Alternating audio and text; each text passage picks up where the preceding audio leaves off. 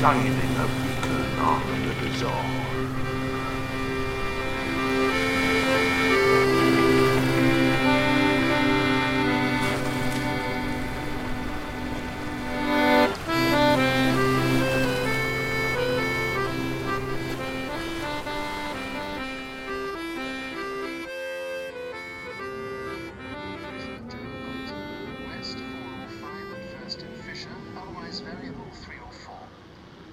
Showers. Good, occasionally moderate. Humber, Thames. Southeast 3 or 4, becoming cyclonic 4 or 5 later in Thames. Showers, rain later. Good. Dover, White, Portland. Variable becoming south 3 or 4, increasing 5 or 6, veering southwest later. Bloody hell. Showers, then thundery Where's rain. Benny got to? Good, becoming moderate. All this time, missing. No Plymouth, sign of north-easterly. him. Southerly veering I'm southwesterly, worried then sick. westerly later, 5 to 7. I better write a Scale report in 8 logbook. later. So if anything happens to me, then at least there's some evidence as to what horrors have occurred here. South Biscay, variable Right, 4, let's becoming see. westerly 5 to 7 later. Friday, Rain 12th, 5 p.m. South Trafalgar. Still no sign of First Assistant Lighthouse man Benny. Rations running low. I've been drinking my own urine for quite some time now. The light is beginning to fade. The storm is growing. All is lost. But wait. I can hear footsteps. You there, pal? Where are you? Benny! Where the bloody hell you been? I've been down to the shop. She said you were craving bloody scampi fries and ties, you know. Went with Robo Pete like about 4.5 hours ago. What did it? I've got you down for 73 days. Mate, what's up? Why is your beard so pissing long? You're covered in filth and... Oh, man. mate, right, you got rags on, pal. What you been doing? Oh, I think I've had a bit of a mare, to be honest, while you've been away. Gee, have, pal. Is that lighthouse still been shining? Have you fucked that up, have you? Well, I had a chance, it hasn't got dark, has it? Mate, 4.5 hours. Jesus Christ. Well, I was seeing pictures on bloody... Mate, you've been doing more than that. You've been bloody casting without me. I've been hearing it. I were on boat with Rowboat Pete. He were laughing out way here. I thought I was going to have to be bloody doing the story on my own from now on. 4.5 hours, my friend. Jesus, wept and he's straight casting without me. It was your Pop and Chris I went no. for. You little tyke. What have you been doing? But what was that picture of that boat? What was that then? Well, fuck all, it were Rowboat Pete. He was sending me loads of shite on internet. He's just got his new phone and he's been sending me all sorts of crap. Has he come through at Kraken Cove as well? It's been coming out on social media. Oh, I don't know. He's an old pisshead, isn't he? He thinks he's clever with Donny a phone, doesn't he? And you coming out of the water and things like that. Oh, I'm back. Mate, I've just come back with bloody Pop and Chris for you like a good bro. They're totally gone loco. But what about that thing in the He pond? bloody fell in, didn't he? You know what I mean? His shaky old hands. It was waterproof, so he just fished it out, didn't he? You know what I mean? Oh, there you silly old goat. What you doing? Oh, bloody hell. Why? What did he look like? Did he look all mysterious? Oh, you were weird. I thought something horrible happened to you. No, I'm here. Jesus. And he's gone anyways, Robot. He's off again, singing his shanties. He's probably off on lash. Well, That's the mate, old he fat. never stops. He had a bottle in boat. I didn't think I was going to get home. Well, you're here now. Well, that's good Oh, news. mate. And it was interesting bloody subject matter, though, even though you did it without me. Oh. Flannan, wowzers. Well, what we need to do is introduce ourselves and tell everybody what we're on about. Because here we are at Kraken Cove, the podcast that shines a beacon onto the bizarre, right? And I'm Matt. And I'm Benny. Back. I'm back safe. I can't believe it. I can't believe it. I thought you were dead in sea. And that's why I've covered a special. I've done a special edition The of Kraken missing Cove. lighthouse, Ben. The missing Benny. It's starting to fall into place. Exactly, that's just what it is, you know what I mean? And it's been a terrifying situation. So did you have a chance to have a good listen then? Oh, big time, yeah. Robo Pete told me some tales, you know what I mean? He knew about it, you know. Did he? He's giving me some little juicy facts and stuff. But I'll save and see what you got, you know what I mean? Because at the end of the day, that story were incredible. And I've heard little bits in my past, but never a little deep dive like that. Well- Wait, have you been casting about? Have you got some more info? Well, this is the situation we're in at the moment now, is because we've looked at the story, we've taken it apart. Now we've got to look at the theories. And that's the thing, you see, I need somebody to help me out with these Oh, I'm theories. all over it, mate. I used to be like, I used to be into Shirley Holmes. I read all these books, and I'm a massive Columbo fan. So if you want it sorted, I'm like, honestly, I must have watched Columbo's twice, man. I love them. Let me get to the bottom. Give me some facts. I think Columbo would get to the bottom of this quite quickly, to be honest. That'd be quite good. But first, let's have a quick recap of what we're talking about today. This is part 2 of our investigation into the mystery of the Flannan Isle Lighthouse Keepers. If you haven't listened yet, go back and listen to part 1 for the full story.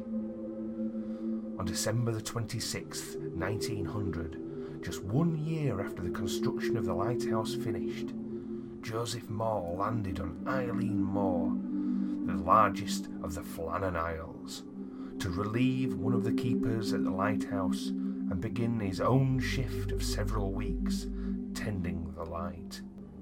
What he discovered there that day remains a mystery, even after 120 years. The 3 keepers, James Ducat, Thomas Marshall and Donald MacArthur, were nowhere to be seen. The lighthouse was in perfect order. The light was ready to be lit, but there wasn't another living soul on the island. And even though the golden rule of lighthouse keeping is that at least one man must always remain in the lighthouse to tend the light, no matter what, all 3 men had vanished without a trace. And although many theories as to what had happened to the lighthouse keepers have been posited over the years, no one knows for certain what fate befell them.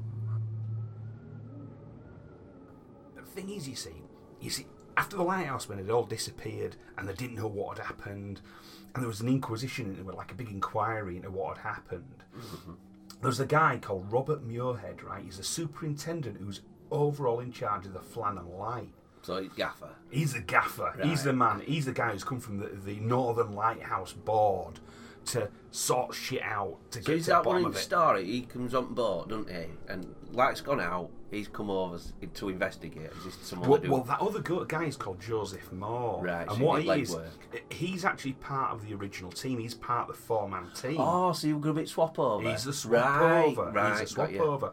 And their boss is Robert Muirhead, you see. And he's the guy who comes in to sort of see what's going on, sort everything out, see if we can get to the bottom of it.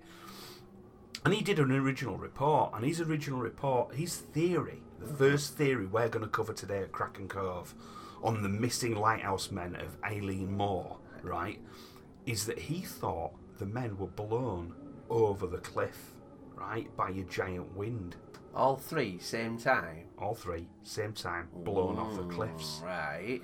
Now, it's not without precedent. I mean, people have been blown off the cliffs all the time, that's the thing, But, as you just quite rightly said, 3 men all at once blown off a cliff.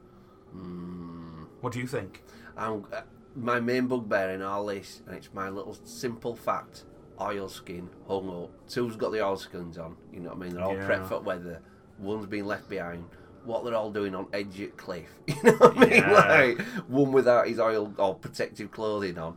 Nah. It don't wash with me either. It don't at all. No. And I think that's part of the issue as well with actually being blown off a cliff. Now, it strikes me that the 3 men, one or the other or anything like that, got themselves into danger. So the guy who was left back there, Donald MacArthur, right, the occasional keeper, he was doing the cooking, cleaning, all that sort of stuff. Ex-soldier, tough guy, knows his onions, right? And he was the one who ran out without his coat, and he'd know to come out prepared, wouldn't he?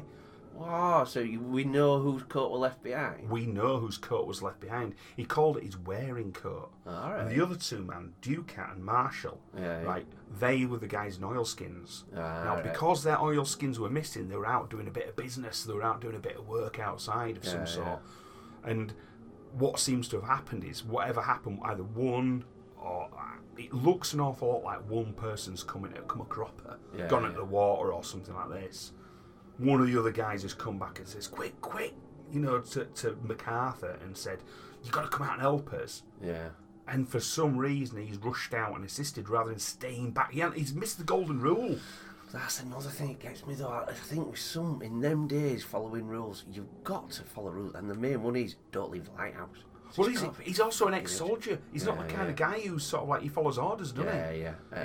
He's going to follow orders there and stay in the lighthouse no matter what, isn't he? I'd have thought so, and that's why I find it a bit weird, the idea that whatever had got all three of them out there all at the same time, blew them into the sea. Yeah. How could you crawl back in and say, come on, quick, one's gone over edge? Well, that's exactly it, you can't.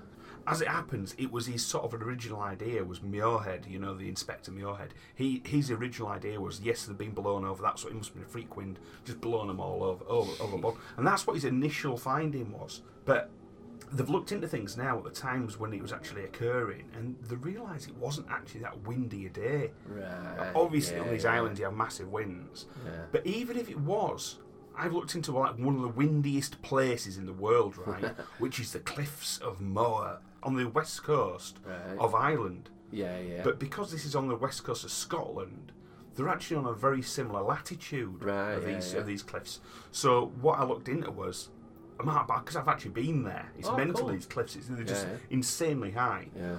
And what happens is sometimes these freak winds actually sneak up behind people. Wow, like a bit of a wind tunnel. Like a vortex, right? Yeah. And kind of whip people off the top, lift them, and flip them off the cliff.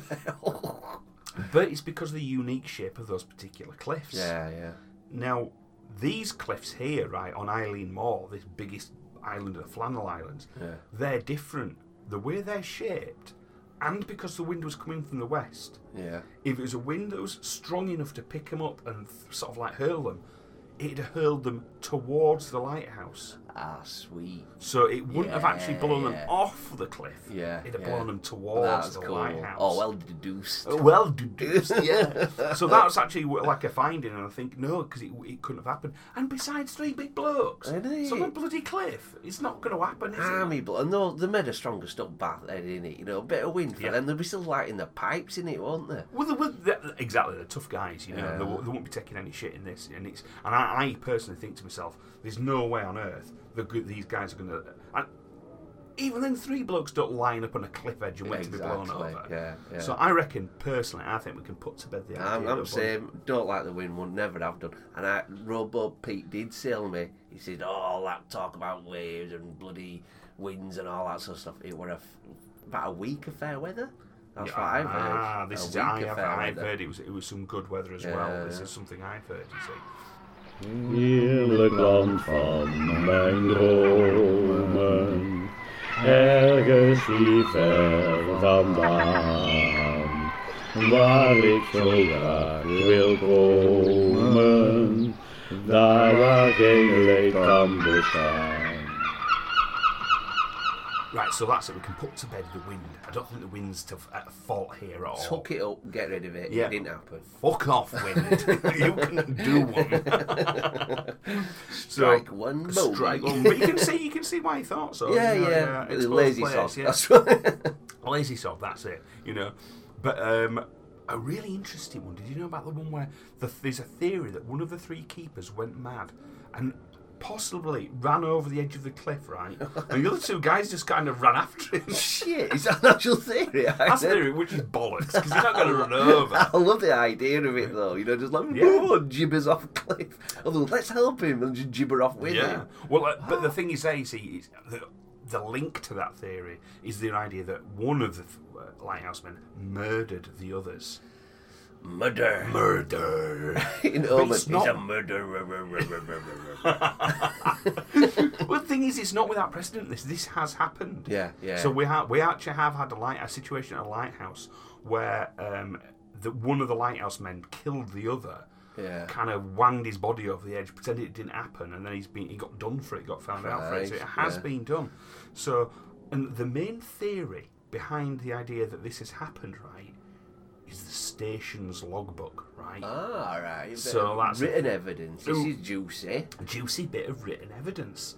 Because the problem there is, you see, everyone's says it all the time in all the stories, they always get the logbook, and I didn't cover that in my story. I kept the logbook back, right? Yeah. So, what we can get here from the logbook, right, is... Sweet. Yeah, we've got some excerpts from the logbook. Oh, shit like this. Yeah, give me the info. Right. So, of all the strange circumstances surrounding the disappearance of the 3 lighthouse keepers, perhaps the most peculiar is the existence of odd, even mystical entries in the station's logbook, right? The mysterious logbook entries were written in Thomas Marshall's hand, right? Now, Thomas Marshall, I'll just refresh the older memory. So, did he take his coat? He was one of, yeah. Yeah, so Thomas Marshall is the second assistant, right? So the first assistant lighthouse keeper is the guy who's off on sick. He's a sick guy on the team, right? And that's Spawny bastard. Well, that's the thing, because he's the one Donald MacArthur, the soldier, is standing in for. So it's William Ross who's on sick, right? So all these entries are by Thomas Marshall, right? And it puts it as such. So December the 12th, gale, north by northwest, sea lashed to a fury, storm bound 9 p.m. Never seen such a storm. Everything shipshape. Ducat irritable. 12 p.m. Storm still raging. Wind steady. Storm bound. Cannot go out. Ship passes sounding foghorn. Could see lights of cabin. Ducat quiet. MacArthur crying. Then the next logbook entry is December the 13th. Storm continued through the night. Wind shifted west by north. Ducat quiet. MacArthur praying. 12 noon. Grey daylight. Me, Ducat and MacArthur prayed. Then the last entry. December the 15th. 1 p.m. Storm ended. Sea calm. God is over all. Oh, that's cool. I didn't know they had a cat though. Duke, not Duke. His name's Ducat. Oh, fucking. Talk about Ducat. Sorry, they said the cat were quiet. The fucking hell, they're gonna be speaking. Wind steady. The cat is playful. Threw the ball for the cat. The cat was happy. Stop mewing, you little shit. You little shit. Oh, that's cool. It's great. That's stuff. That's and this is solid evidence. I mean, in this same part of the account, you see, there was stories at the time, or suggestions at the time. There was like a lamb and potatoes were on the table still uneaten, sort of thing. The plates full of food. There was one of the chairs was tipped over. It was compare it a lot back to the Mary Celeste, or as it's properly the Mary Celeste. I'm going to chuck my first spanner of the night. Oh, I've heard it's fucking bullshit. The whole log and the meal on table, it were a Noam, Pulp Magazine. Pulp Magazine, yeah. Oh, have you heard this? It's Vincent Gaddis. Oh my God, you got... I thought I got you. Oh, Pete, he's fucking winding me up, innit? Yeah, it's... this comes from somebody called Vincent Gaddis, who based his account on a 1920s American Pulp Magazine article derived, and it said it was derived from English sources, and it wasn't. I mean, they've looked into it and they're thinking, no, it's actually bullshit. But the weird thing is, the logbook is nowhere to be found. It is actually missing, is the logbook, which I think is actually more interesting, sort of like a mystery. Yeah, why the fuck is it missing? Yeah. I've heard the tip chair's true, though. Tip chair. It actually wasn't. The chair was just pulled out. All right, so not tipped back. It wasn't pulled away from the table. Pulled not away. Smartly tucked in. It's not smart. Oh, this is the amazing thing about the whole lighthouse. When they say it was ship shape, right? I mean, it says it in this account. It says everything ship shape. It generally was. Yeah. It was like the beds were made, the curtains were drawn, washing up done. Everything was spick and span, perfect place. The one single thing, or the two single things you can talk about that was an anomaly within, is the fact that the chair was just pulled out, which, you know, not that weird, and the missing oilskins and stuff. That's the one. I keep coming back to that one. The oilskin, he just plays around my head again and again. I think they're all we haven't got any evidence, have we, except for that one massive thing. Well, the other thing that's a bit weird with this as well, about the fact that they were in a rush, and he's run out without his coat, he's very carefully closed the door to the lighthouse closed behind him. Yeah. But also the door to the outer compound. Yeah. He's not just rushed out, he's clipped it shut. Carefully shut those doors, and you wouldn't be thinking about that, would you? In a blind panic, you just charge out. If you didn't get your oilskin, you won't be shutting no door. Well, if you think even in your ordinary houses, somebody said to you, you've got to go run across from your house, sort of up the street and running around and stuff, right? In the middle of a storm, in sort of outside Kraken Cove, you'd be bad enough. But this is absolutely up near the Arctic Circle. It'd be bloody freezing. It'd be nizzling. Just on that note, do you think they could have swung short or something with the wind? You know what I mean? I wonder what kind of doors there were. Yeah, potentially. But it's like adding up, don't you? The chair. You know what I mean? The logbook going missing, the oilskin, the shutdown. There's more facts than you can see first off. Isn't There's there? more facts going on. But as far as going back to the kind of idea that there might be a murder, that's not a murder scene. That's not the scene of a guy going crazy, is it? Yeah. A guy does the washing up, sorts everything out, and while the two guys are out with the sort of oilskins doing a bit of work, he sneaks up and kills them. It's not going to happen. The last one from Rowboat Pete, and I know he's full of shit. He said one were a booze hound. He snuck a bottle of brandy and he's trying to have nips. The gaffer confiscated it and he set him up outside, and then he got the other one out saying, "Oh my God, there's been an horrible accident." Got him out at the door. You know, last one with no oilskin. Yeah. Clock at back at head. Took them both off at cliff. Sobered up in the morning and thought, "Oh my God," and jumped to the same place. Oh. But that's Rowboat Pete and he's full of shit. Well, I think the only person who was in any kind of sort of doubt was Donald MacArthur. Yeah. I think the theory is that the other two were such hardened sort of like lifeboat, lighthouse keepers that they knew the onions. They were the guys that were experienced. and this guy's just a stand-in was Donald MacArthur. It's like an occasional keeper, and I think if anything, he's the one that people look at and like weakest link type of the thing. weakest link. Yeah. But I just don't think he is. I think he's actually a pretty strong link to me. I don't think he's gone loony and he's done it in, because I think if he did go loony, he'd be either racked with grief, he'd cause a mess, he'd be kicking off, and none of that's happened. It just hasn't happened. So you don't do that and then make your bed in the morning, do you? You don't do that. No. Murder him at night, go to bed, sober up, get up. Oh, you know what? Before I jump off a cliff with remorse, I'll make my bed. Well, the thing is, if he's been at Lash, you'd find that sort of telly was still on. Yeah. The Cheetos all over the floor. It would be funny. A few tissues backside the comfy chair. It'd be like a right big yellow weird toilet unflushed. You know what I mean? Big yellow wig. Big yellow wig. They're coming into Lias and going, "Why is Babe stationed on that telly still?" Oh, I'm watching something before and it came on after. Look. Yes, it's not me or him, a dead guy.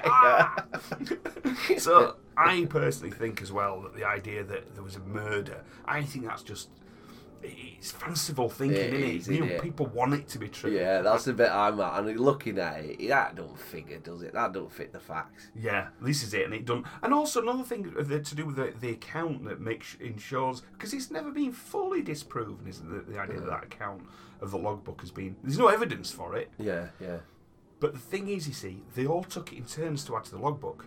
Right. So if you got the second assistant keeper writing in, turning around and saying, "Ooh, Ducat, the main guy, is a bit moody." Yeah. He's going to come and log his and say he's going to look through and read it and go, "Excuse me, mate. What have you been writing here about me? This is going to go to my bosses, this." They're going to be rolling round real quick. That's it. It's going to get messy. So it was all the accounts that always put in the logbooks were very formal. Yeah. They were very much to do with it. Weren't things like, "Oh, so-and-so's having a bit of a cry. We're all praying." We're all just literally physical manifestations of what they saw, what the weather conditions were like. And not romanced into, "I've never seen a storm like this." It's just basically real I haven't seen a storm like this in 25 years. nice southern accent. So no, I think the idea that there's been a murder, there's been foul play of something human, or amongst the crew, shall we say? Yeah. I think chuck it off cliff and all. Chuck it off that the cliff, fucking that's bullshit good. there. Get it.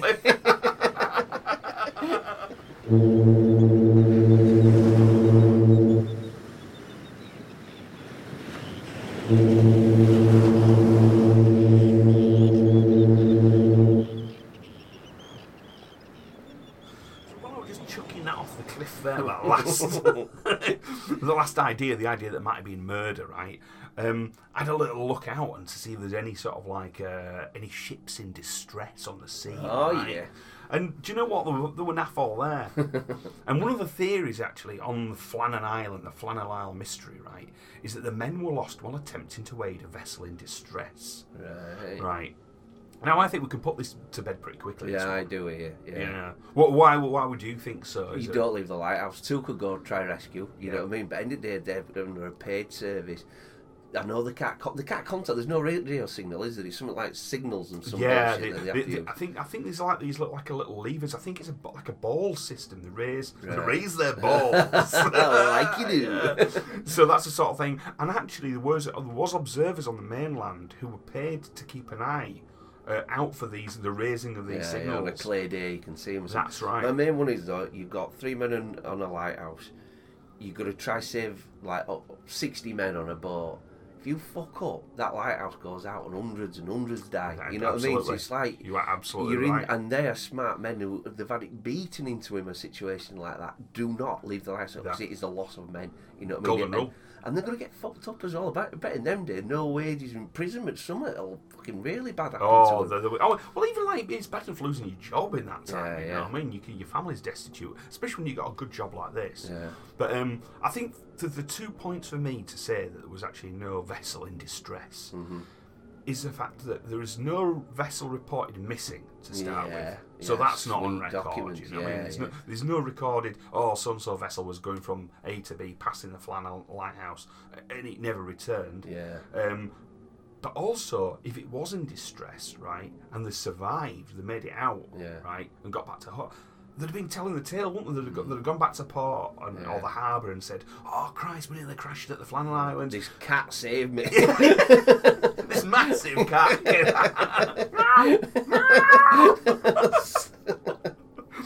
Ducats. But then they just sort of said, "Oh yeah, they tried to throw us a rope, and then they were dissipating waves, and it were bloody awful." Yeah, you know, that'd have been the story. Massive, and there's no story. There's no report. So no missing ship. No saved ship. Nothing. Chuck it off cliff. Chuck it off cliff. Get it off.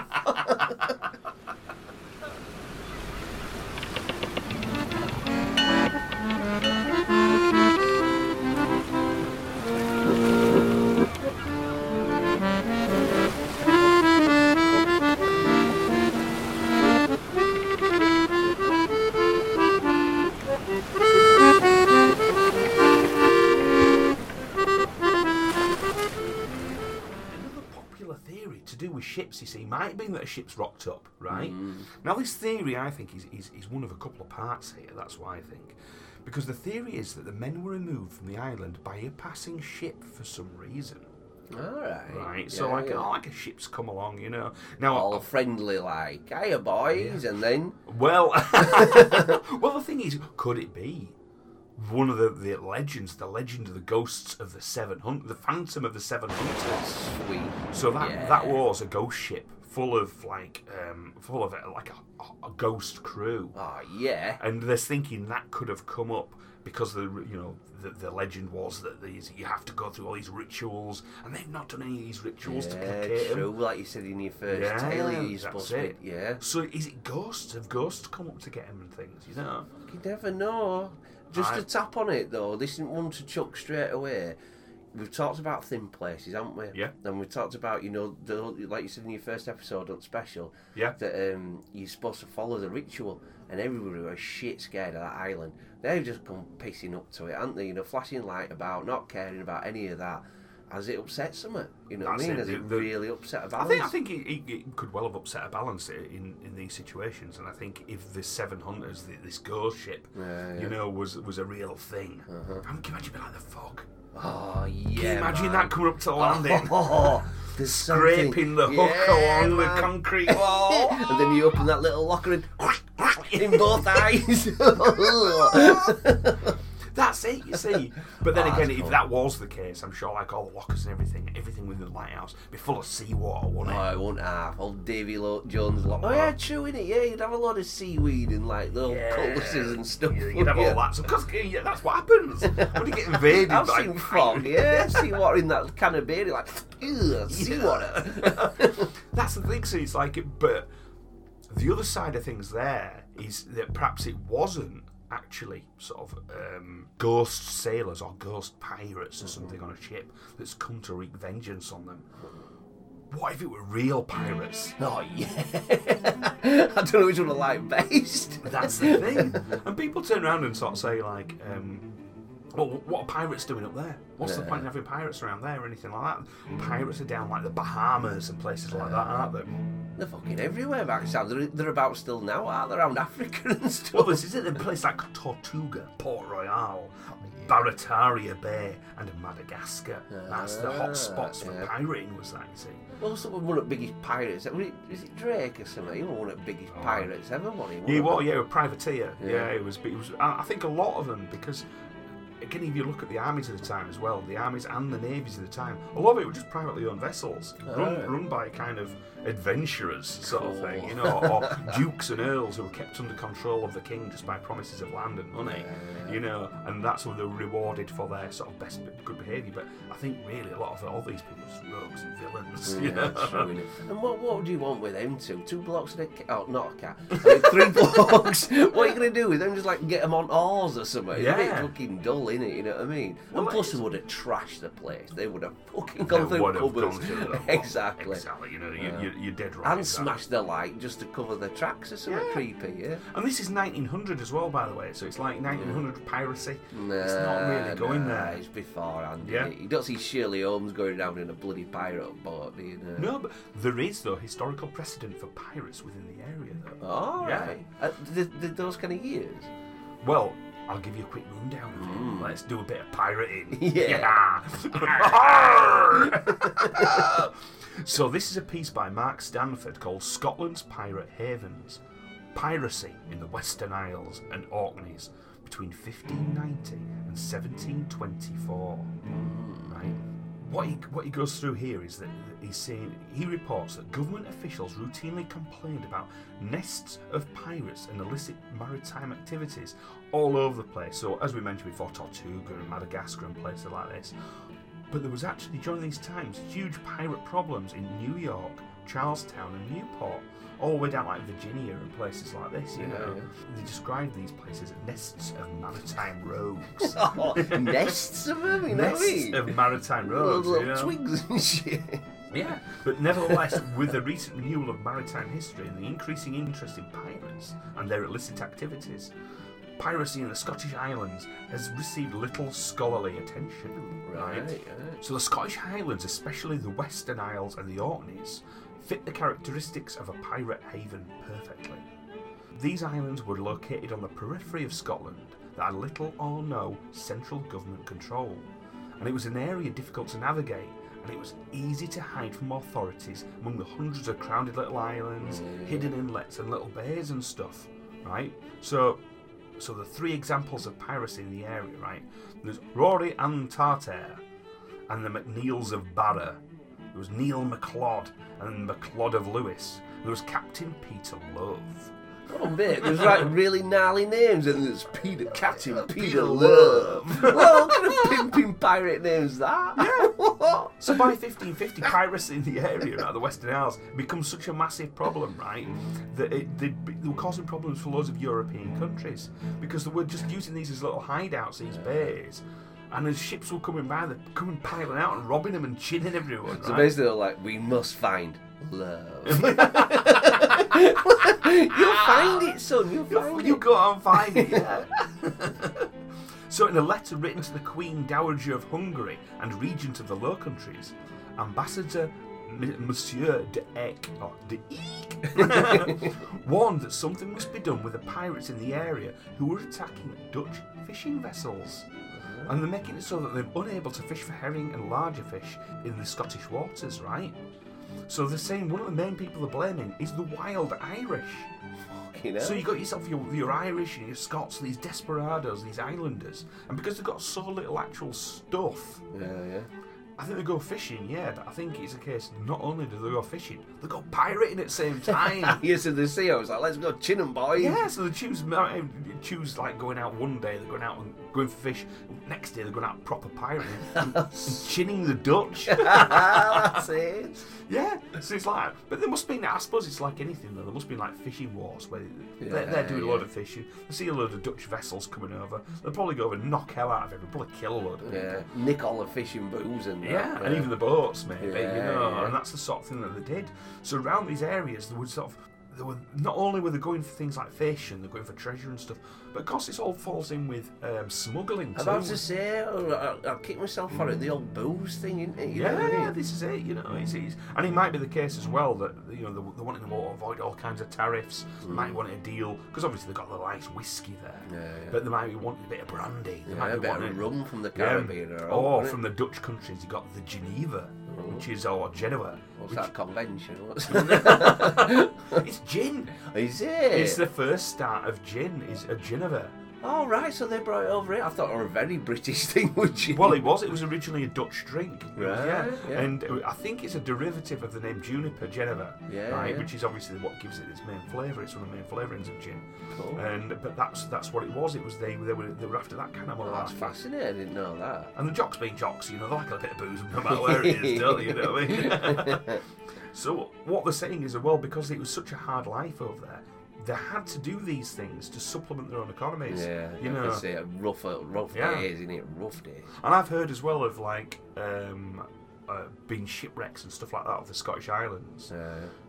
The chances are you wouldn't survive. I bet. Is it that bleak? It's double bleak. And the reason why I say it's double bleak is because if you're shipwrecked there and stuff like certain times, and you washed ashore and you think, oh God, I'm saved. There's every chance one of the islanders would come along, stove your head in, and throw you back in the sea. That is why. The reason is because none of the islanders believed in learning to swim. Right? Yeah. If you fell in the water, you were going to drown because you belonged to the sea. Then you were placating the sea gods. Oh man, so you shouldn't take something from the sea. So you get bad luck. So by somebody surviving falling in the sea, they didn't even haul them out. They fell in the sea. Really fell overboard. Shit. Because you belong to the sea, you were part of its sort of. Oh my God, that's really creepy. You look at it that way. Exactly. It's like, fucking hell, it's like a powerful water god, in it. You know what I mean? Well, to them, of course, it was. It was this wild savage that was just right on their shores, and they would never, even if there's something they didn't want to kill somebody who'd come in off the sea sort of thing and survive and somewhere ashore. It was immensely bad luck for the village, and nobody'd take him in, nobody would look out for him, nobody tried to heal him. Fucking sodden clothing, Scottish temperatures, you'd be shivering like as good as dead. Yeah, as good as dead. Oh. But there was a good chance as well that locals would just smash your head in and chuck you back in water because you belonged to the sea now. Imagine how depressing that is. I'm alive! Tom Hanks, you know what I mean? Fucking hell, never mind your gnarly tooth, mate. Watch out for a club. And they'll just completely smash your sweet in, you know. Christ. I know, and of course then another thing is, your ship's smashed up and everything. It was the actual souls that belonged to the sea. All the rest of the stuff belonged to the islanders. Yeah, the old good stuff. I can't be asked taking him home, get rid. So there was evidence of piracy in the area, you know. It was a thing, was piracy in the area. But to be honest, it all stopped by sort of mid-1700s. You see, excise men, the fact that there was more because of all the wars in certain areas and with other countries, there were much more organised military and things like this. So it got to the point where it just wasn't going to happen anymore, you know. And plus they didn't take out, so there's not much good pirates, is there? They didn't take bugger all. No, well that's it. So that's nearly 170 years, or over 170 years earlier. Piracy. Get it off, Cliff. Get it off. Go on, you pirate bastards! Arr, arr, arr.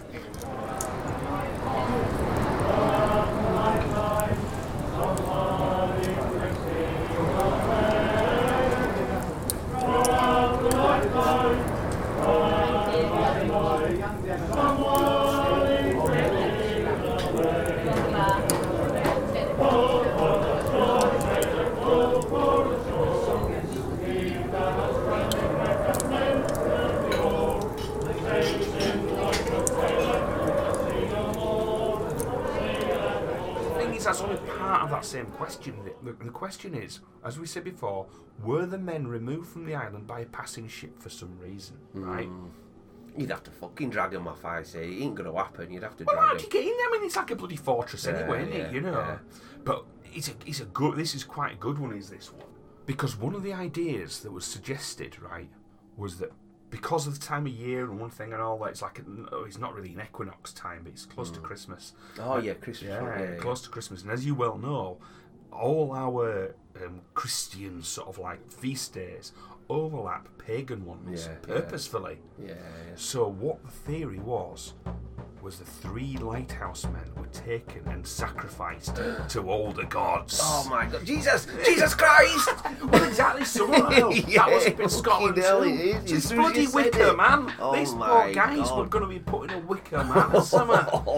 Yeah, I tell you what, that's not a bad one though, is it? For all superstitious they've got, they're thinking, oh, we've had 20 bad winters since that fucking lighthouse has started. That's it. Mate, that ain't bad. Well, and as well, they might be the idea that there they are on the lighthouse, they're unhappy because the gods are happy and everything like this, and they're just thinking, we've got to get them off, you know. We can't have these failed crops or some shit going on, all this bad luck they'll just pin into it. Well, the ironic thing as well, it was almost exactly a year since the light had first shone out. Oh, shit, so it's that new? I didn't know that. It was only 1 year. It was only 1 year. That's a juicy little fact. And if I remember rightly, Ducat has been on the crew ever since for the full time. He's been sort of like always there. Yeah, but never wanted to go.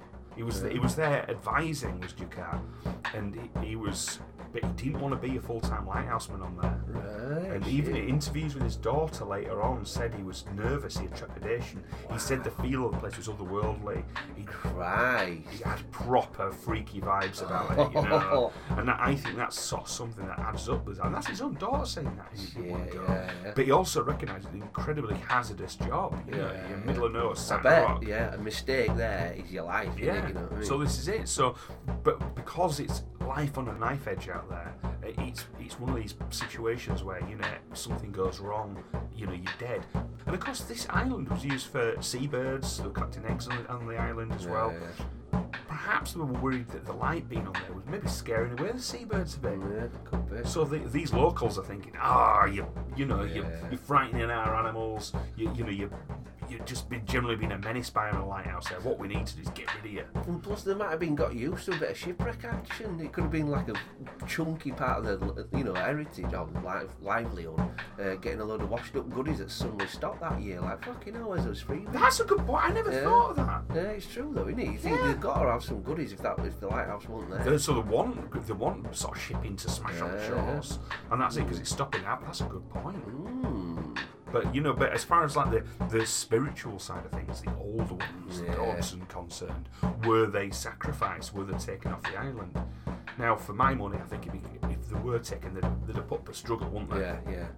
You know, I'm a big believer in that. But on the flip side of things, I wondered if the islanders had any evidence that they were into that kind of malarkey. And that's the angle I looked into. And there's naff all. All right, yeah. So the only thing I can get to, right, is the idea there's a place called Clad Hallan, right? And it's the remains of some ancient roundhouses which were on these islands in the area, right? So people have lived there then, roundhouses? Well, not actually on those specific islands. Oh, one of the 7. But nearby, you know what I mean? In the area around about, they've been there for ages. Because have you ever heard of the Lewis chess pieces? No. Right, well, they're the most fascinating thing. I'm going to pull you a picture of these, right? I love chess. I know my chess pieces as well. I must know them. Oh, well, you are going to love this, right? And let me just look at them bad boys. Oh my God, they're super cool. They do ring a bell, but I've never had a good look at them. They're the original pieces. Oh shit. They're good out there. They're really good. What's with hand on face? You know, that kind of, that's horrible. So what I'm showing Ben at the moment, right, is the Lewis Chessmen. And what I will do, I'll post a picture of them. A lot of people will be familiar with them. But they had the strangest, most beautifully carved chess set. And they're made from bone. Or is it ivory? Is it like one set? Is that just like one set of... Yeah.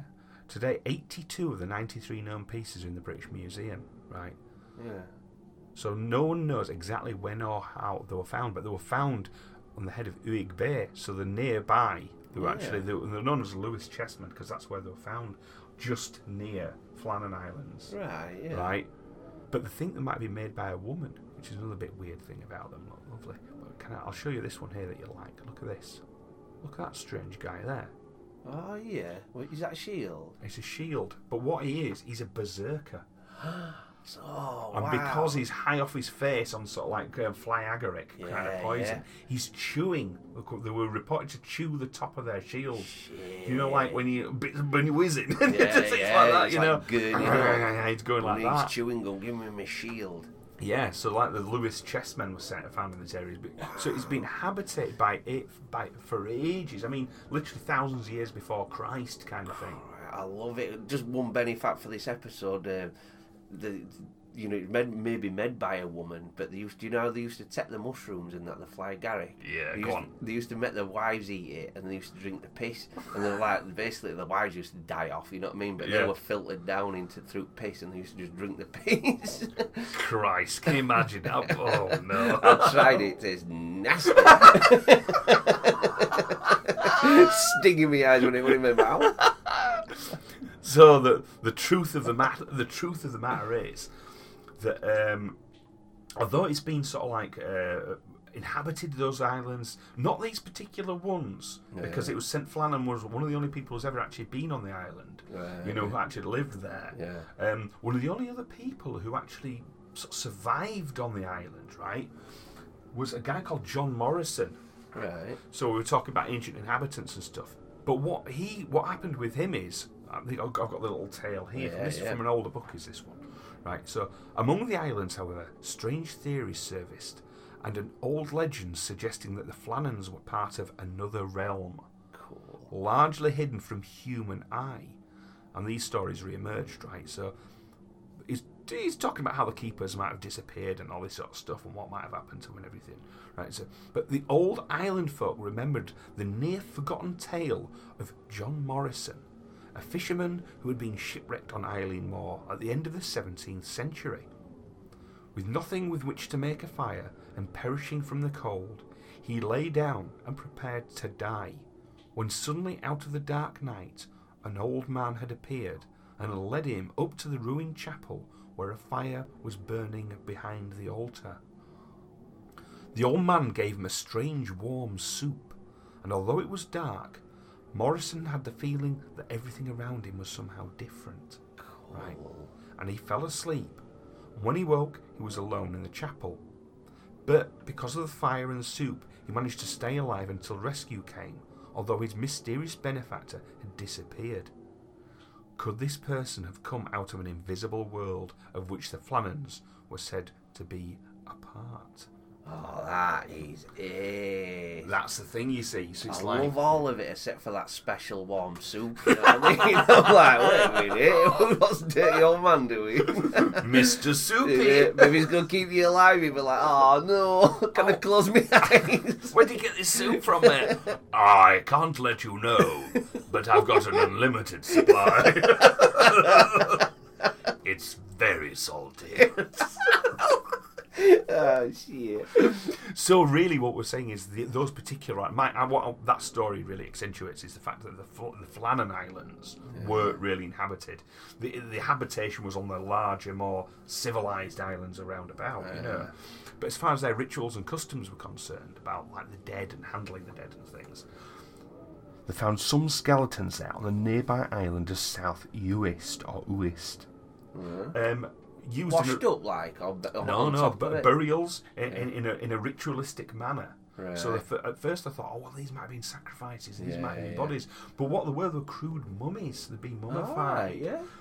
And it looks to me what happened to them is that there were. This is 1300 BC. These are from, right? Wow. So they reckon it might have been some of the mummies were even hundreds of years older. Right. But it looks like they were using particular rituals. It looks like they had been mummified. Yeah. They had been buried, but they've been brought out, and it looks as though they might have been kept out for perhaps hundreds of years above ground, and perhaps even worshipped. Whoa. Right? But what they also found, which was a weird thing about them, they discovered that these bodies were made from different body parts. They weren't all from one person. Frankenstein, no? It kind of like, yeah. So they've been put together, and then it looks like they've been kind of just created almost like these effigies to be worshipped, like ground gods that have been dug up. Yeah. So that, but they haven't found sign of ritual sacrifice. Yeah. And even like as far as the original religion that was concerned on there, they were known as Celtic polytheism. All right. So it was a usual sort of thing that they believed in, which was Celtic gods, stuff to do with the Norse gods and things like that, which had gone across, and all sorts of little things like this. All the same beliefs of the Iron Age and all the. Because it means many, doesn't it, poly?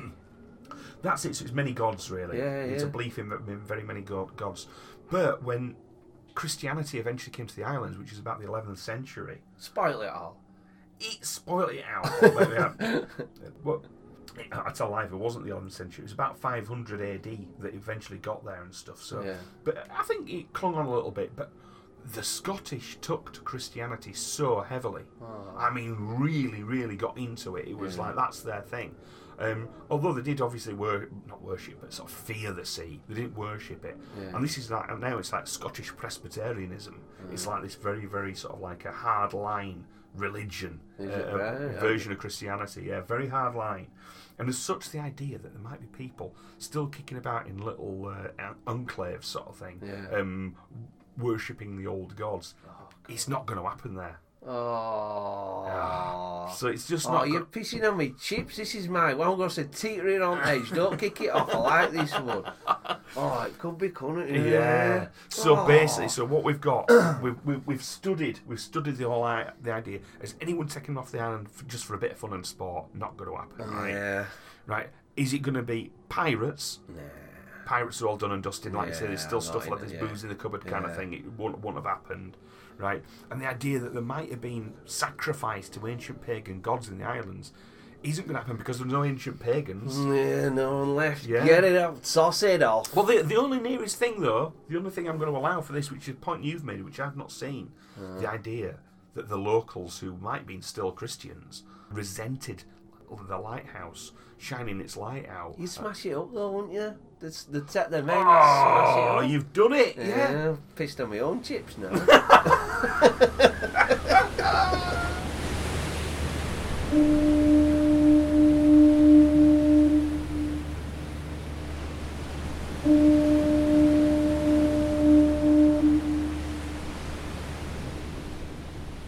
So another of the theories here, right, is that the three lighthouse men were abducted by aliens. What do you think?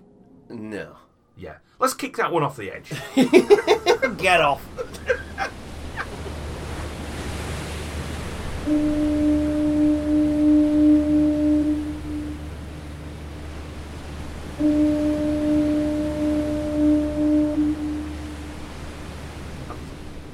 Now, as for the next theory here, right, this is a really weird one.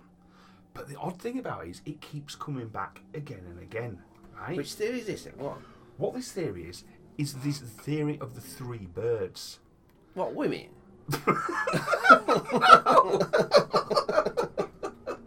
No, right, hang about. No. What it is? No, it's not three young ladies. So what it's going to be is the idea that there was three, in some way or another, three birds were seen on the island. Now, in the poem, I sort of read out a little piece of a poem called Flannan Isle, right? Oh, yeah. By Wilfred Wilson Gibson. And in that, there's a part of it where he actually puts here, now let me have a little look here. It says, and as into the tiny creek we stole beneath the hanging crag, we saw three queer black ugly birds, too big by far in my belief for guillemot or shag, right? So he thought he'd seen this, he's linked this thing in his poem about these three black birds, right? What's a shag and a gully? A guillemot or a shag, which is a common seabird on those areas, on those. On the black? That's a guillemot's skull up there. All right, yeah. So they're basically just like a seabird, but they're like a. I'll post a picture of them there. Right, I'm getting you. Because I'm just thinking seagulls. I can't think about one like that. Yeah, I see. Are they quite a big bird?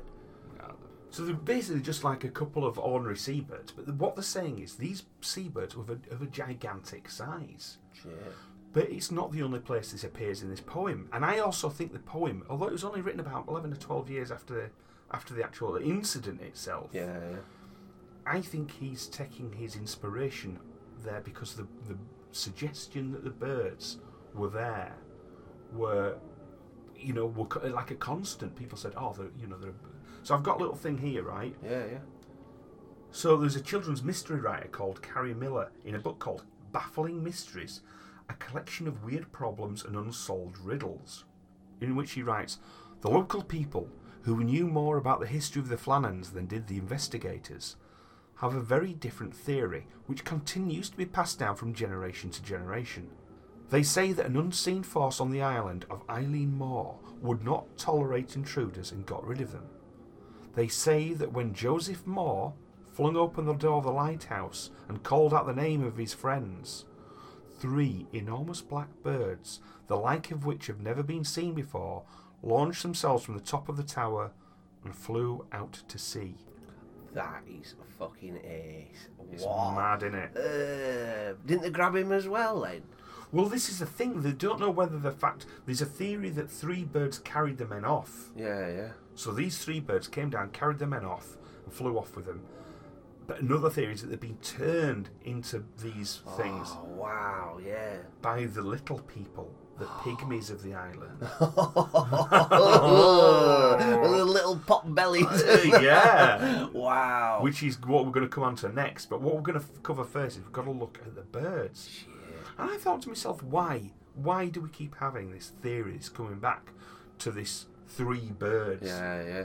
Very specific, isn't it? 3 birds. 3, well, it is very specific that it's 3 birds, but the fact that it's just birds at all. I mean, yeah, it's an island full of birds, there's bird colonies, but you'd have thought these men would be very familiar with the birds they can see or what they're talking about, you know.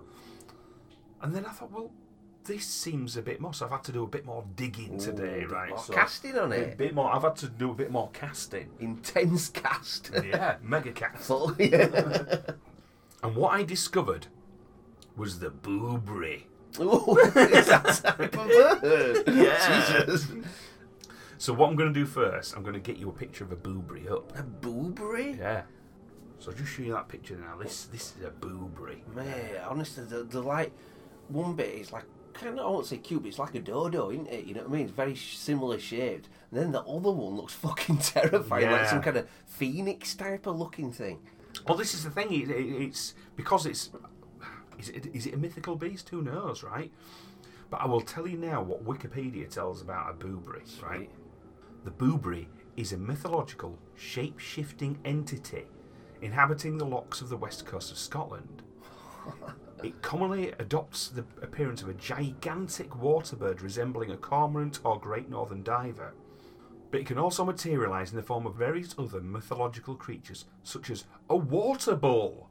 A water bull? A water bull? I don't know what a water bull is, actually. Yeah, clue, you know. We might have a little look later, you know what I mean? I think a water bull or water horse, there's these... I don't know if the word portmanteau is the right term, but what they used to like to do is, in a lot of mythological creatures, they like to sort of like add, you know, like... Oh, what you were on about before, when you're mixing them up, putting 2 together, yeah, 3 together. And their stuff. idea of imagination for creatures was to turn around and, like I said, to call it a rhino dog Yeah, or something like yeah, that. yeah. You know, the mix So it these- could be a bit like a seal crossed with a cow. Yeah, that kind of Yeah, thing. yeah. So yeah, exactly. That's what. So I think that's what a water bull kind of thing is, right?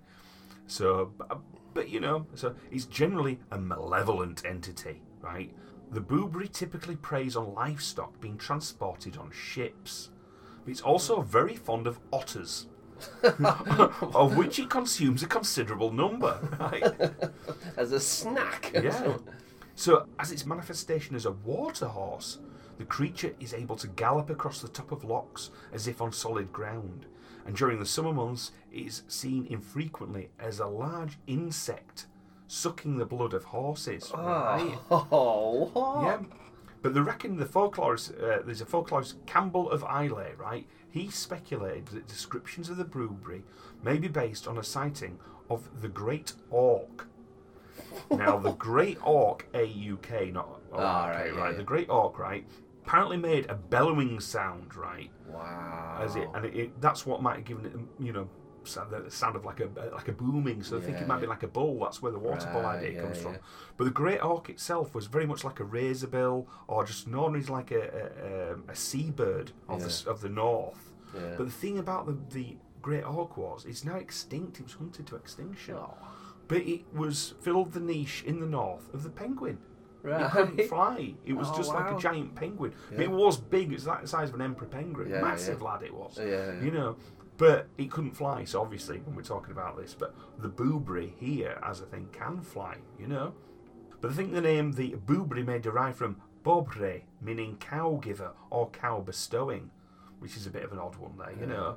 So they're finding lots of things, but it also lists it as tab bordre, which translates as monster or demon. Wow. So, you know, and it's another idea of looking at it is a god capable of changing himself into many forms. Yeah.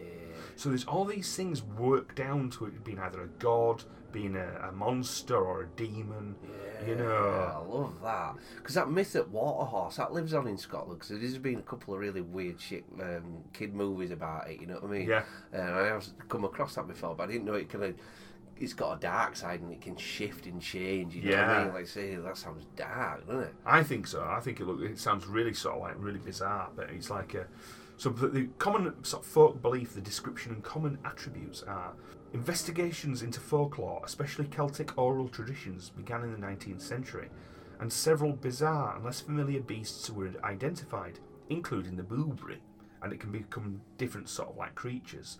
But its preferred food is calves, right, so baby cows, but will also happily eat lambs and sheeps. And it carries its prey away to the deepest water before consuming it, right? So it's in its favoured bird manifestation, the boubri resembles a great northern diver. So again, like an auk, one of these diving birds and things like this, right? But it's got white markings, right? And according to the folklorist Campbell of Islay, a detailed account of its dimensions provided by an authoritative source claims that it is larger than 17 of the biggest eagles put together. I'd like to see that, please. Yes. It has a strong black beak about 11 inches wide and 17 inches in length. So that's like a 1.5 foot long beak, Jesus. Right? And the final 5 inches of the beak tapers like that of an eagle. So it's got a big hooked beak, right?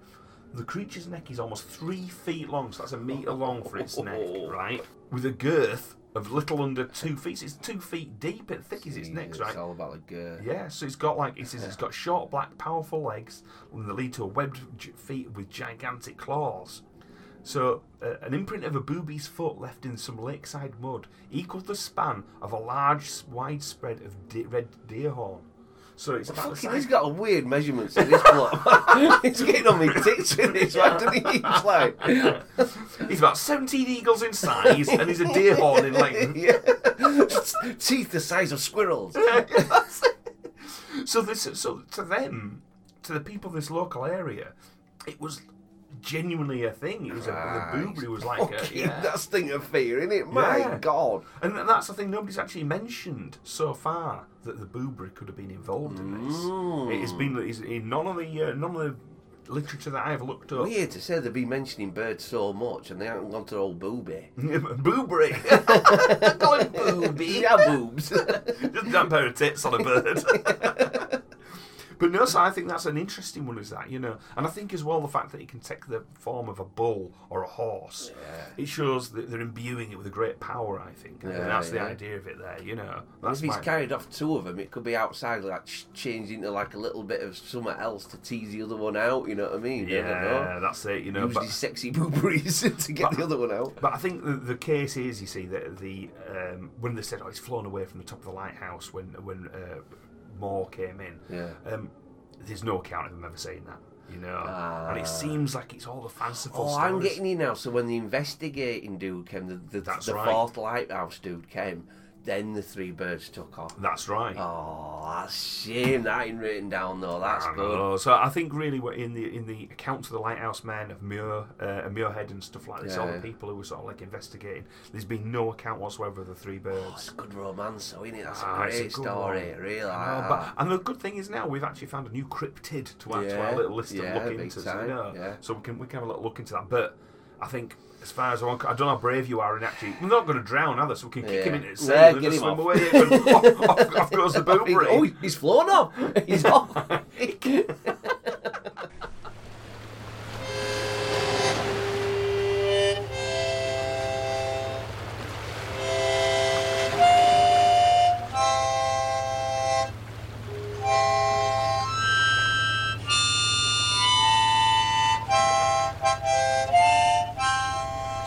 We mentioned there, right, that they might have been turned into birds, and we've kicked the birds off the island now. You know, the booberries, they're all gone.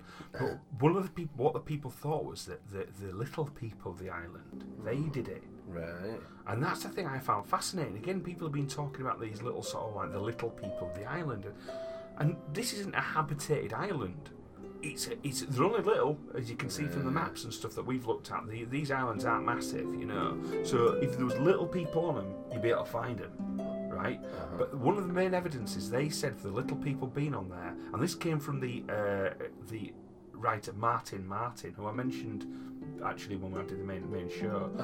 There's a guy there he was a chronicler of the Western Isles. I never trust a man who's got the same name twice, so No. I always find that a bit freaky, but go on. Rebel. Terry, New York. Because there was an investigation, and they all sort of looked into it, and this Martin said that these bones had been found on the island. Right. And they said some of these bones were just like 2 inches long, and they said they were the bones of the little people. So they'll find these tiny little bones everywhere and stuff. But the reality is, obviously, you know, it's a seabird colony. Yeah. And it's been a seabird colony for thousands and thousands of years, and these big birds and little birds, there's obviously various species that are on there.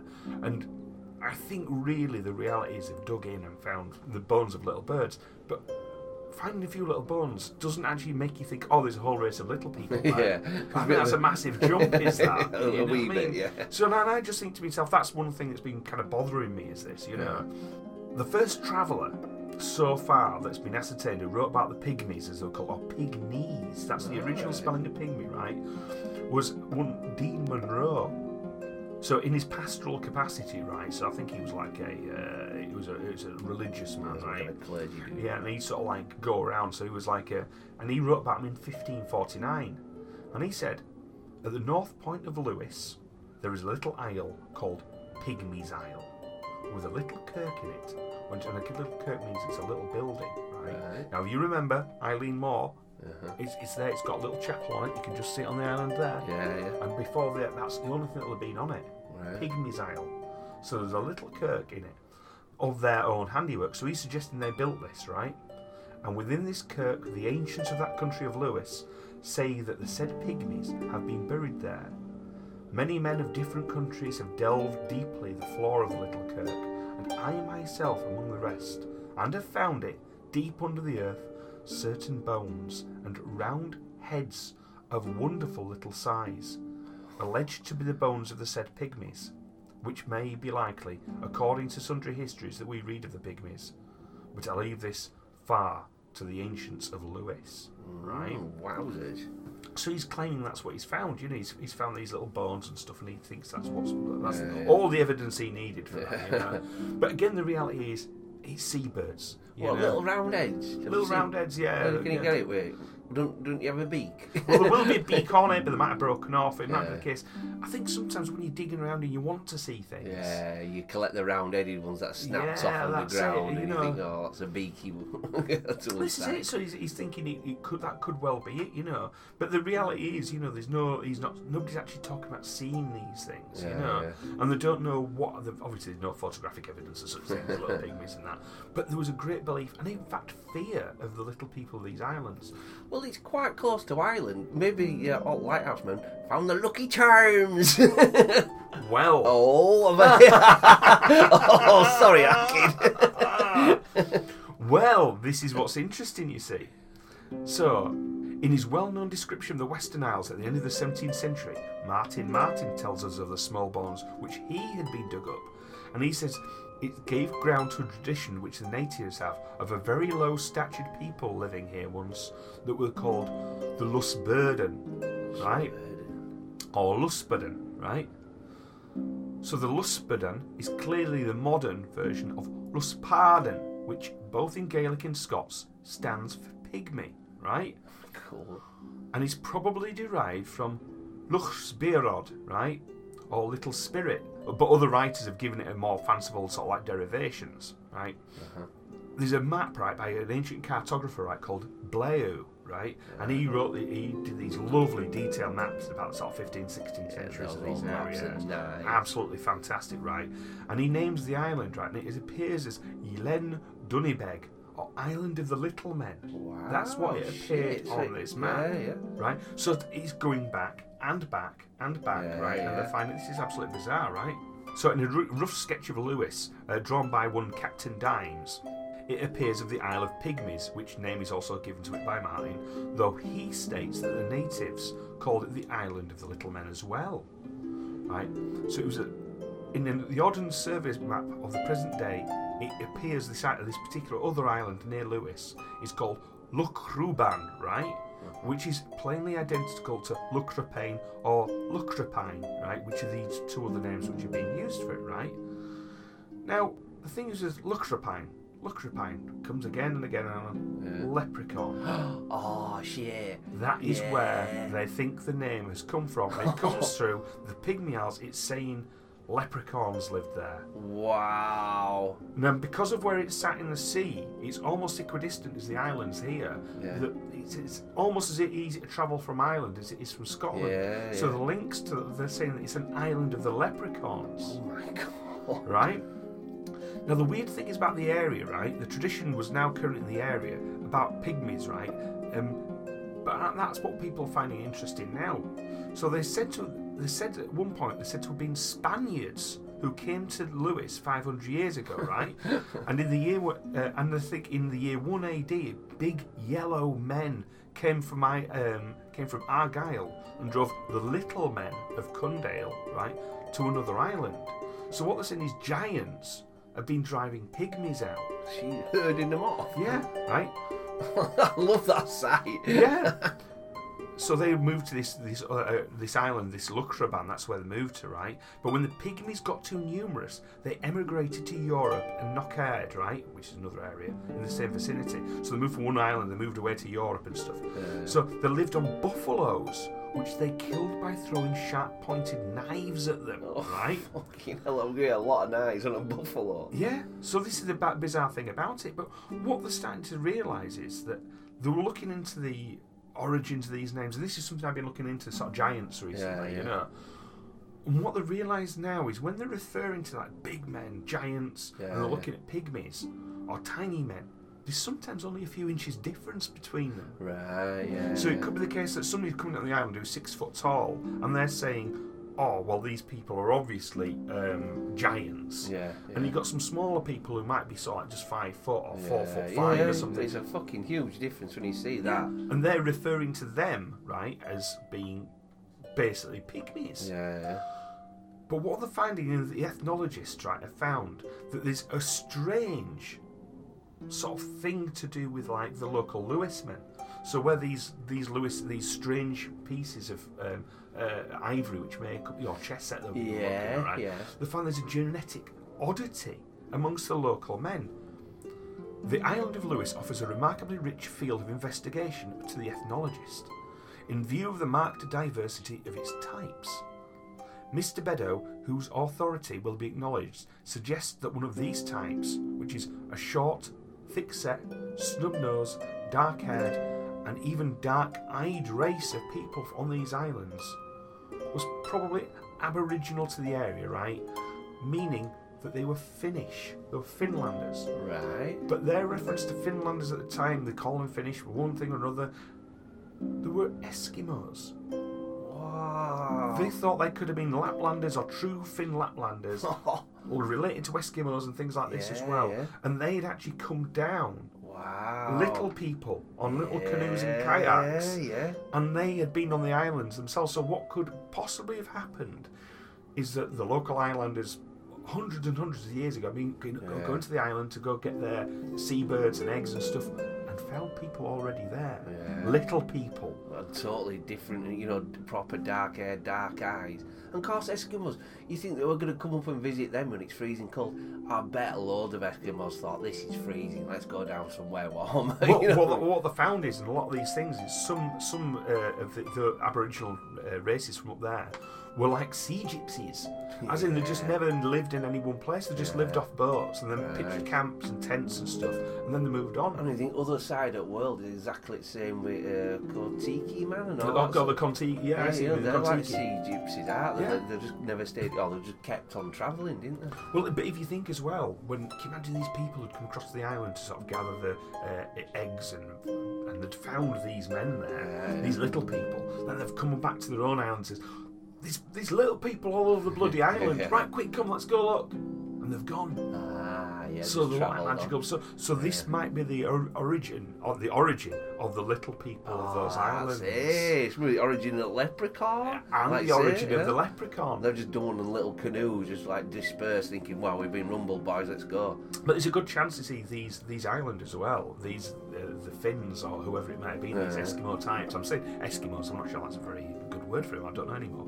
But it's these Aboriginal races from that area. They could have been all along the shores down there. They could have been roving all around, sort of, especially it's in very, very harsh weather. They might be coming down to the other islands, taking things or even trading, and just generally being seen. And people think, God, who are these little people? Exactly, trading their lucky charms. And trading their lucky charms.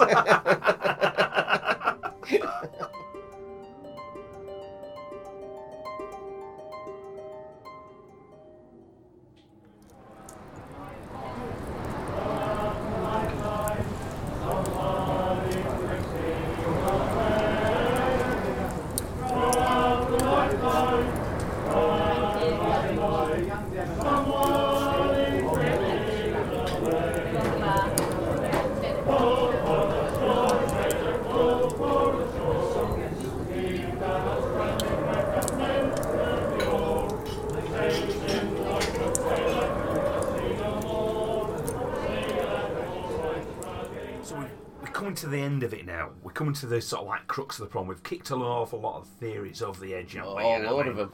And there's only one proper solid theory left, right? And it's the favourite, if you like. But it's still no less mysterious than the rest. And this is the idea that the men were washed away by a giant wave or giant waves. Yeah, let's get into this. I'm going to say calm. It's supposed to be calm for a week, though. You know what I mean? Oh, go on, actually. I've just thought of something there. Well, what they're saying is that actually they said it was calm for a week, but it wasn't. On the 12th before, there were gigantic storms. I mean, massive storms. Right. And actually, even in because there was reference to the logbook it was referenced that the fact that they did see certain things in the log. So the logbook was found by the superintendent. And in that, because one of the things they found when they came onto the island, they found a gigantic rock on the west landing, resting on the walkway, a 1-ton rock. Jeez. But that was actually... Not fallen down, that's gone up. No, he's fallen down, it's fallen off the cliffs, you see. Right. But that has actually been logged and catalogued by the lighthouse keepers to say, look, a big rock's dislodged, it's down there, so they're aware of it. Yeah. And that is not the rock that caused any damage. Right. So it's just fallen and it's there, but obviously being a ton and there's only 3 guys, they're not going to sort of like try and sort that out anytime soon. It's a bit of a faff around, isn't it? So, they didn't. So what they thought, the theory is that a giant freak wave of some sort has come up. Now the solid theory is that one guy's fallen in the water, the other guy's tried to throw him a rope or something like that. As the last, like MacArthur comes out, Donald MacArthur comes out to help to haul him ashore. That's when a freak wave has swept in and caught them, right? But there's issues with that because the height of the island, right, at its highest point. Now let me get some stats for you here now. So even that shot, you showed me a couple of photos, and that one quite low. It's like a dome, isn't it? It's a high fucking island. Well, that's the thing. So it's like the cliff is about 200 feet. So it's egg-shaped is the island, right? Yeah. And the peak of it's the peak of a submarine mountain, right? And it rises almost vertically from the sea to form a series of cliffs at least 150 feet in height. right? So that's the height. It's absolutely monstrous, right? And above the cliff line there is a steep grassy bank sloping up, right? So where the point where the actual lighthouse is on, so at its highest point, right, it's 200 feet high, it's its northern end, right? And that's the point where the lighthouse is built. You know, and it's because this is the reason why they had to build these specialist railways and stuff to get everything on. You didn't have to do this at all in the other lighthouses. This is because this place is extraordinarily difficult. And remember, it took 4 years to construct this. And as we can see from the pictures, which we'll post up, it's not that much building for 4 years construction. It ain't really, is it just one? It's a lighthouse on a rock with a couple of railways attaching it. And 4 years work, it's because the weather was so bloody awful, right? But there's awful weather and there's awful weather, right? Now, 150 feet high, that's one hell of a height it's at. So what I've done is I've researched the heights of some of the biggest waves ever. Oh, sweet. Right? Is it rogue waves? Let me get that out of the way, because I'm just keep dying to see. This is exactly what we're looking at. Lovely. We're looking at rogue waves, right? Right, so they have found, right, waves which have come up and perhaps smashed glass, right? There was one 1861, the island of Eagle Island, right, off the west coast of Ireland, right? The lamps were smashed, the panes of glass were smashed on a particular lighthouse, right? And they reckon it was about 87 feet high. Was that the highest recorded wave, by the way? Have only been about 90 feet high, genuinely recorded by life buoys and things like this, you know. And so these ones were these huge wrecks of the 1865. The cutter Enid was in the Tasman Sea on the long reef of New South Wales off Australia, right? When the helmsman saw 3 huge waves come along, right, and he just like ripped apart all sorts of stuff, just caused mayhem. On 10th of October 1903, the RMS Etruria, right, it was only 4 hours away from New York City, right, and a 50-foot high wave hit them sort of to one side as well, almost wiped them out completely. A lot of them are shipping ones of these, because the actual sort of recorded ones, it's just like 80-foot high wave off so-and-so coast, you know. So they, at midnight on the 5th or 6th of May 1916, the British polar explorer Ernest Shackleton, right, so that very famous explorer, you know, he was on a small sailboat, right, James Caird, in the Southern Ocean during a storm, when he thought he saw the bad weather was clearing to the west astern. He then realised that what he thought was a line of white clouds above the clear dark sky was actually the crest of a single enormous wave that struck and nearly swamped his boat. So this is a guy who, one of the most famous explorers of all time ever, was reporting saying, no, this thing was absolutely amazing.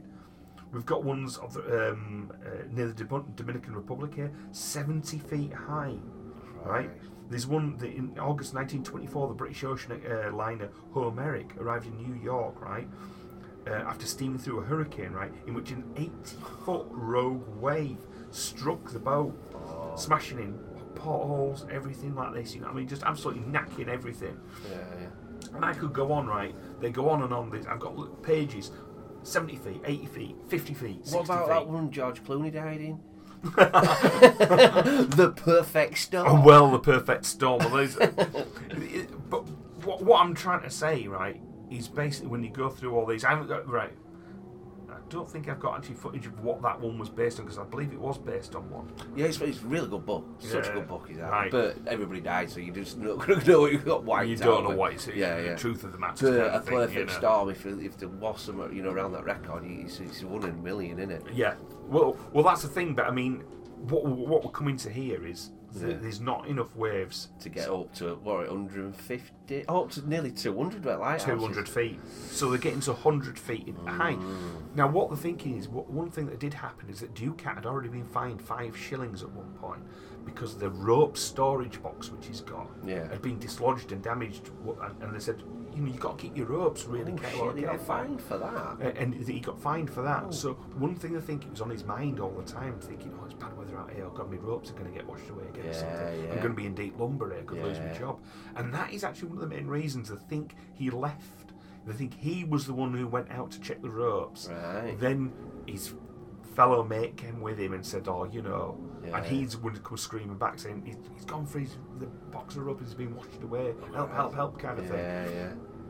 But even so, to get all 3 men washed away by a freak wave, is it going to happen? Because if one man's been washed away by the freak wave, the other one's come up to look for help. Yeah. Well, the last man, is he going to go? Exactly, without his bloody oilskins on. But Yeah. I know he's going to rush out of there. And if he is he going to be at the top? Now, the damage that we've described is they didn't even have a chance to sort of like chuck out the lifebelt. But they had a lifebelt at the top. They couldn't get that deployed out into the water in time. Yeah. That was destroyed by the sea. It was ripped apart by the sea, was that? And that was at 110 feet high. Oh, right. So it was ripped apart. Some action were going on At there. 110 feet. If it was the sea. Yeah. No. Because you've got to remember the metal railings on the part way down, right, that kept the bogie, the little train, from coming off. They had metal railings just twisted apart like toffee. Wow. Wrenched apart like toffee. So whatever had hit with insane force to a height higher than some of the highest ever recorded waves. You could do that though. Well, that's the thing. This is what's so weird, because although we've been talking about pygmies and giant birds and all this sort of stuff, the creepiest, weirdest one is what might be the truth. It might be that a freak wave of insane size has come and just swept everything away. Wow. Now, in my research for this, I thought, well, how big can a wave possibly get? You know, I've got research that the biggest ever wave ever recorded was 1,720 feet high. Oh Jesus! No, that's And I've seen a documentary on this as well. mega tsunamis. Well, it kind of is. I think it's a mega tsunami thing. Yeah. Because what happens was there'd been an earthquake, so it's the biggest wave was recorded by humans, was documented on July the 9th, 1958, in Lituya Bay on the southeast of Alaska, when an earthquake triggered a series of events that resulted in a mega tsunami. Yeah, baby. Exactly. Because what it happened is, it happened in a particular way. There was a massive landslide. Yeah. The landslide shifted the water. That water rushed up an inlet to a height of 1,720 feet, destroying forests, rocks, the tide line. And even now, it's not grown back, even from 62 years ago. I remember we were getting baked one day watching TV, and this dude was doing this experiment in this fish, really big fish tank, with explaining a mega tsunami. And just to see, it's like getting out of a bath even. You get out of a bath and it's like I'm slopping all over the floor. Yeah. It's an amazing amount of power. Something falling in at one place, what the train reaction of it, or funneled especially. Yeah. Shit, that's a good one. But the only way of it working is if there's a tsunami. Yeah. And channeling that water. And you can like news about fucking earthquakes or like that around areas. There's nothing. Oh, nuts. As far as it's like geologically speaking, it's a dead area. Although these are islands that are poking above the sea level, which they are marine mountains, which were made by by earthquakes and by sort of like tectonic activity, it's all long dead. Because like Arthur's Seat, which is in Edinburgh. Oh yeah. Yeah, that's on top of, that's a volcano. Yeah, but been that's there. Long dead. It's all long dead. It's all dormant. And it's never going to come back to life because that heat has. I've got one that explains the fucking job lot. Go right, fucking one goes outside and he's like, "Shit, is that?" He looks up, big fireball. Oh, boys, look at this guy! Straight into the sea, creates a mega tsunami, all off. Wipes them all off. Possibility. But then again, it's off those islands. They're only sort of 30, 40 miles away from. Oh, other people are going to see that, aren't they? You're going to be like, everybody's in bed or out. And as well, if there were tectonic activity, they're going to say there's earthquakes or something happened. Yeah. It wasn't. But I think one of the weirdest things is that we've got a new hero going to appear in this story. We have a new hero, right? Well, you've got more juice here. Now, the problem we've got, you see, we've got monster waves. We've got potentially gigantic waves and things of immense force that could occur, And it needs to have exceptional circumstances for these things to occur. Yeah. Big waves, 50, 60 foot, but it's not going to reach where these men are. Yeah. It's not going to wash 3 men off that particular landing. It needs something a lot more powerful, a lot more unusual, and a lot more devastating. Now, as it happens, because of the shape of the actual island itself, where they built the West Landing, they thought it'd be in a little shelter. Yeah, like a little cosy bay, It's mini like a bay. tiny little cosy bay they built it into, right? And this bay is called Scio Bageo. And they thought, and it did more often than not, it actually just served to protect them and things like this. But it also served another purpose. It accidentally, sometimes, very occasionally, channeled the sea into it with immense force. If you look at that, it's like a little dog leg coming back in it, and it's a good divot into that island there, isn't there? Yeah? Well, if you look at the, we're going to put this picture up on the on our Instagram page, and our Instagram page is Kraken Cove Pod, and we're going to put it on Twitter as well at Kraken Cove. And it is a nice little divot. It's a nice little sort of like outland out. It's a good old size, especially if you use the lighthouse as reference. Yeah. Oh shit, yeah. You know, so you can see it like that. But we've got a man on the ground here, right? Right. Because we weren't the only ones who were wondering what the hell's going on here, right? Yeah. And how this happened, and who actually sort of like worked out their own theories and worked towards it. And the sort of research they did is absolutely fucking mental, right? So this actually comes from The Vanishing Lighthouse Men of Eilean Mor by Mike Dash. Now I can highly recommend you look this up. I really want to thank Mike Dash for this. He's been a great source. He's written the definitive research into the lighthouse, and it's a fantastic piece of research. He's really gone to town here. So, as Mike writes here, now after 60 years or so comes an alternative account as to what happened. An alternative to the idea that men were blown overboard or birds got them or anything like this, right? So the alternative account is reconstructed by a man who spent 4.5 years as a lighthouse keeper on the Flannans. Oh wow, so you were actually on there afterwards. He was one, yeah. Oh cool, so what he saw over those years? Walter Aldebert, now principal lighthouse keeper at St Abbs in Berwickshire, risked his life many times to prove his own theory.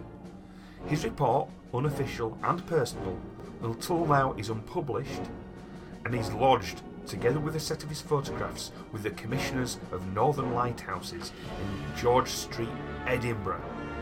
Said Mr. Aldebert, while I was at Flannan from 1953 to 1957, I would often sit there, putting myself in the place of the principal, which is Ducat. A storm is raging, and Mr. Ducat is worried about his landing ropes. Nobody goes out of a lighthouse in bad weather. If he loses his ropes, relief may be impossible, because he can't use the ropes to help land the boats, right? So he must save them if he can. So after dinner, which is after 12 o'clock, the wind starts to drop. It becomes better weather, you know. So, leaving the cook to wash up, he and the other man put on their sea boots and coats and make their way to the west side, as there is no handrail by the railway. They come to the safety path, which does have a handrail. Reaching the path, which runs at right angles to the stairway, and seeing the path dry, they continue towards the crane, which they use to sort of like bring all the kit and all the oil and stuff. There's a crane there, right? So, which is where the box for stowing the landing ropes is situated. Suddenly, a wave much bigger than the previous ones comes in and sweeps one of the men back into the sea. Mr. Aldebert believes the survivor, there is no means of saying which one, then made his way as quickly as possible up the 45-degree track to the shoulder alongside the top of the lighthouse, shouting through the doorway that his mate has disappeared. The cook, who has just sat down after clearing dinner, knocks the chair from under him and rushes out without his coat. Grabbing a heaving line, the two men make their way back to the west side, hoping to throw the line to the unfortunate convoy. But then comes another huge wave, sweeping both men out to sea. Now, the idea that one wave, then another wave, and that's it, done and gone. Yeah. There's no evidence. Yeah.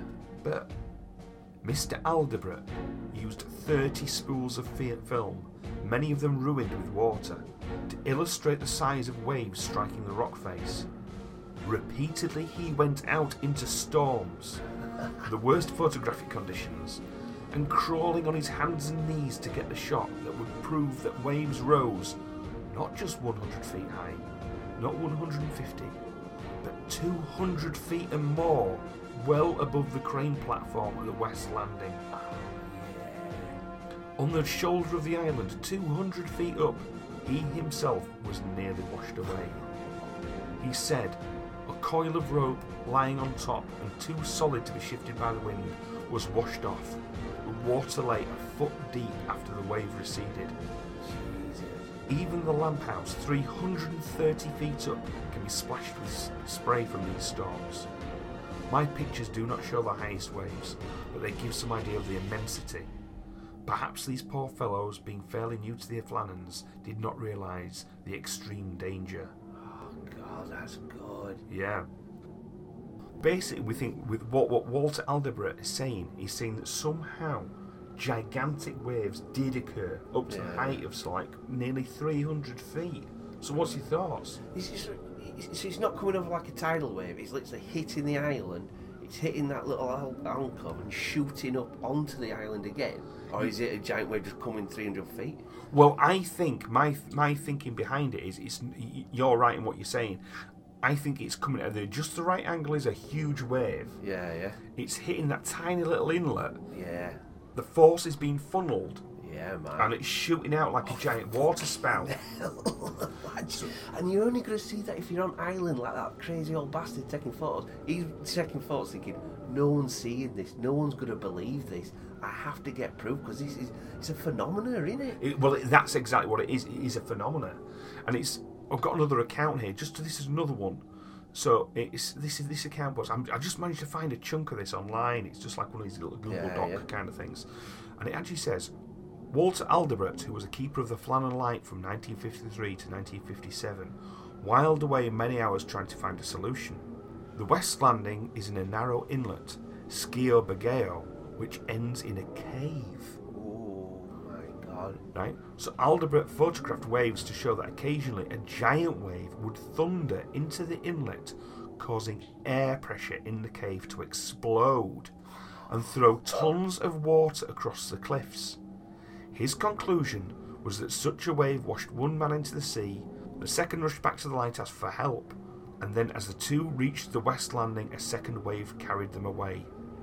This is plausible, but the records show that such explosive waves are very rare, and for two to occur so close together would be an extraordinary coincidence. Christ, but if the one wave hits it from that angle, wind's blowing that way, sea's going that way, the storm's going that way, so I don't think it's a massive coincidence that 2 or 3 or 4, you know what I mean? It could have been like a repeating.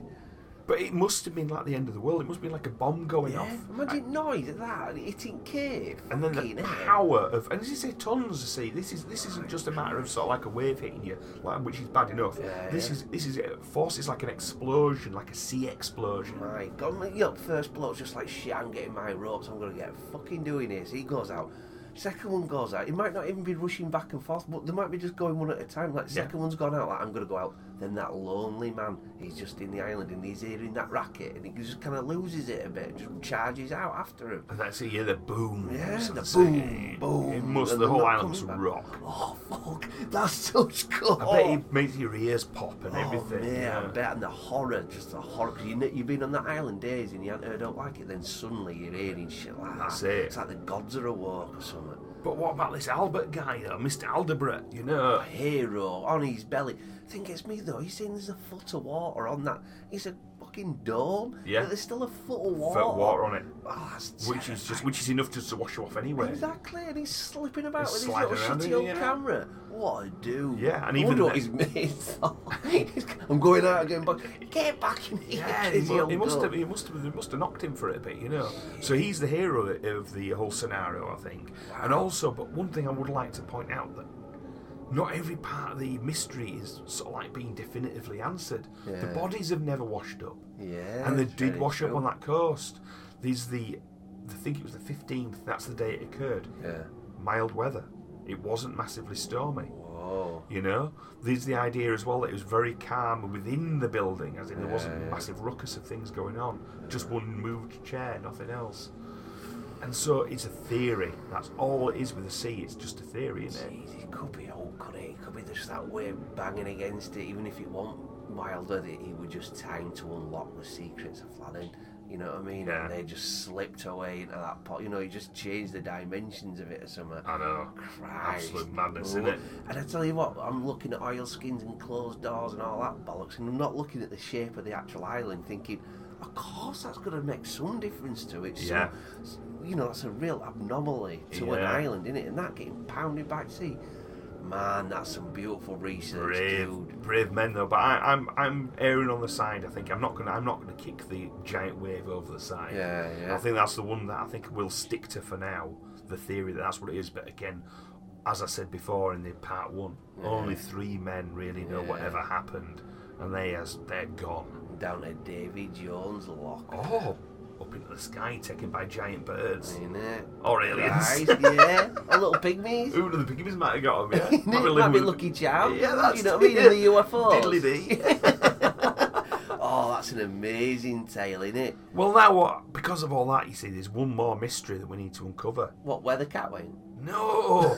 What's in them bags anyway? What did you bring us back, Snapwise? I've got all sorts of goodies. Let's have a Wham look. bars, scampi fries, canitizers. I've got some other little treats in there for you, as well, little surprises. Oh, that's brilliant. Well, we're digging to them now because I think we've earned it after Mate, that. you have doing all that, Christ. Wow. Well, I'm glad you're back. I need a bit of a tidy up in my beard now. Put Yeah, some I proper think you clothes do. on. Get a washing all your fucking Stink own. of piss. I'll start cleaning up because it's fucking minging. So it's just left for me to say now, well, I'm glad Benny's back. And from me, Matt, And me, Benny. it's a big goodbye. So goodbye from Kraken Cove. I take care, guys. Bye.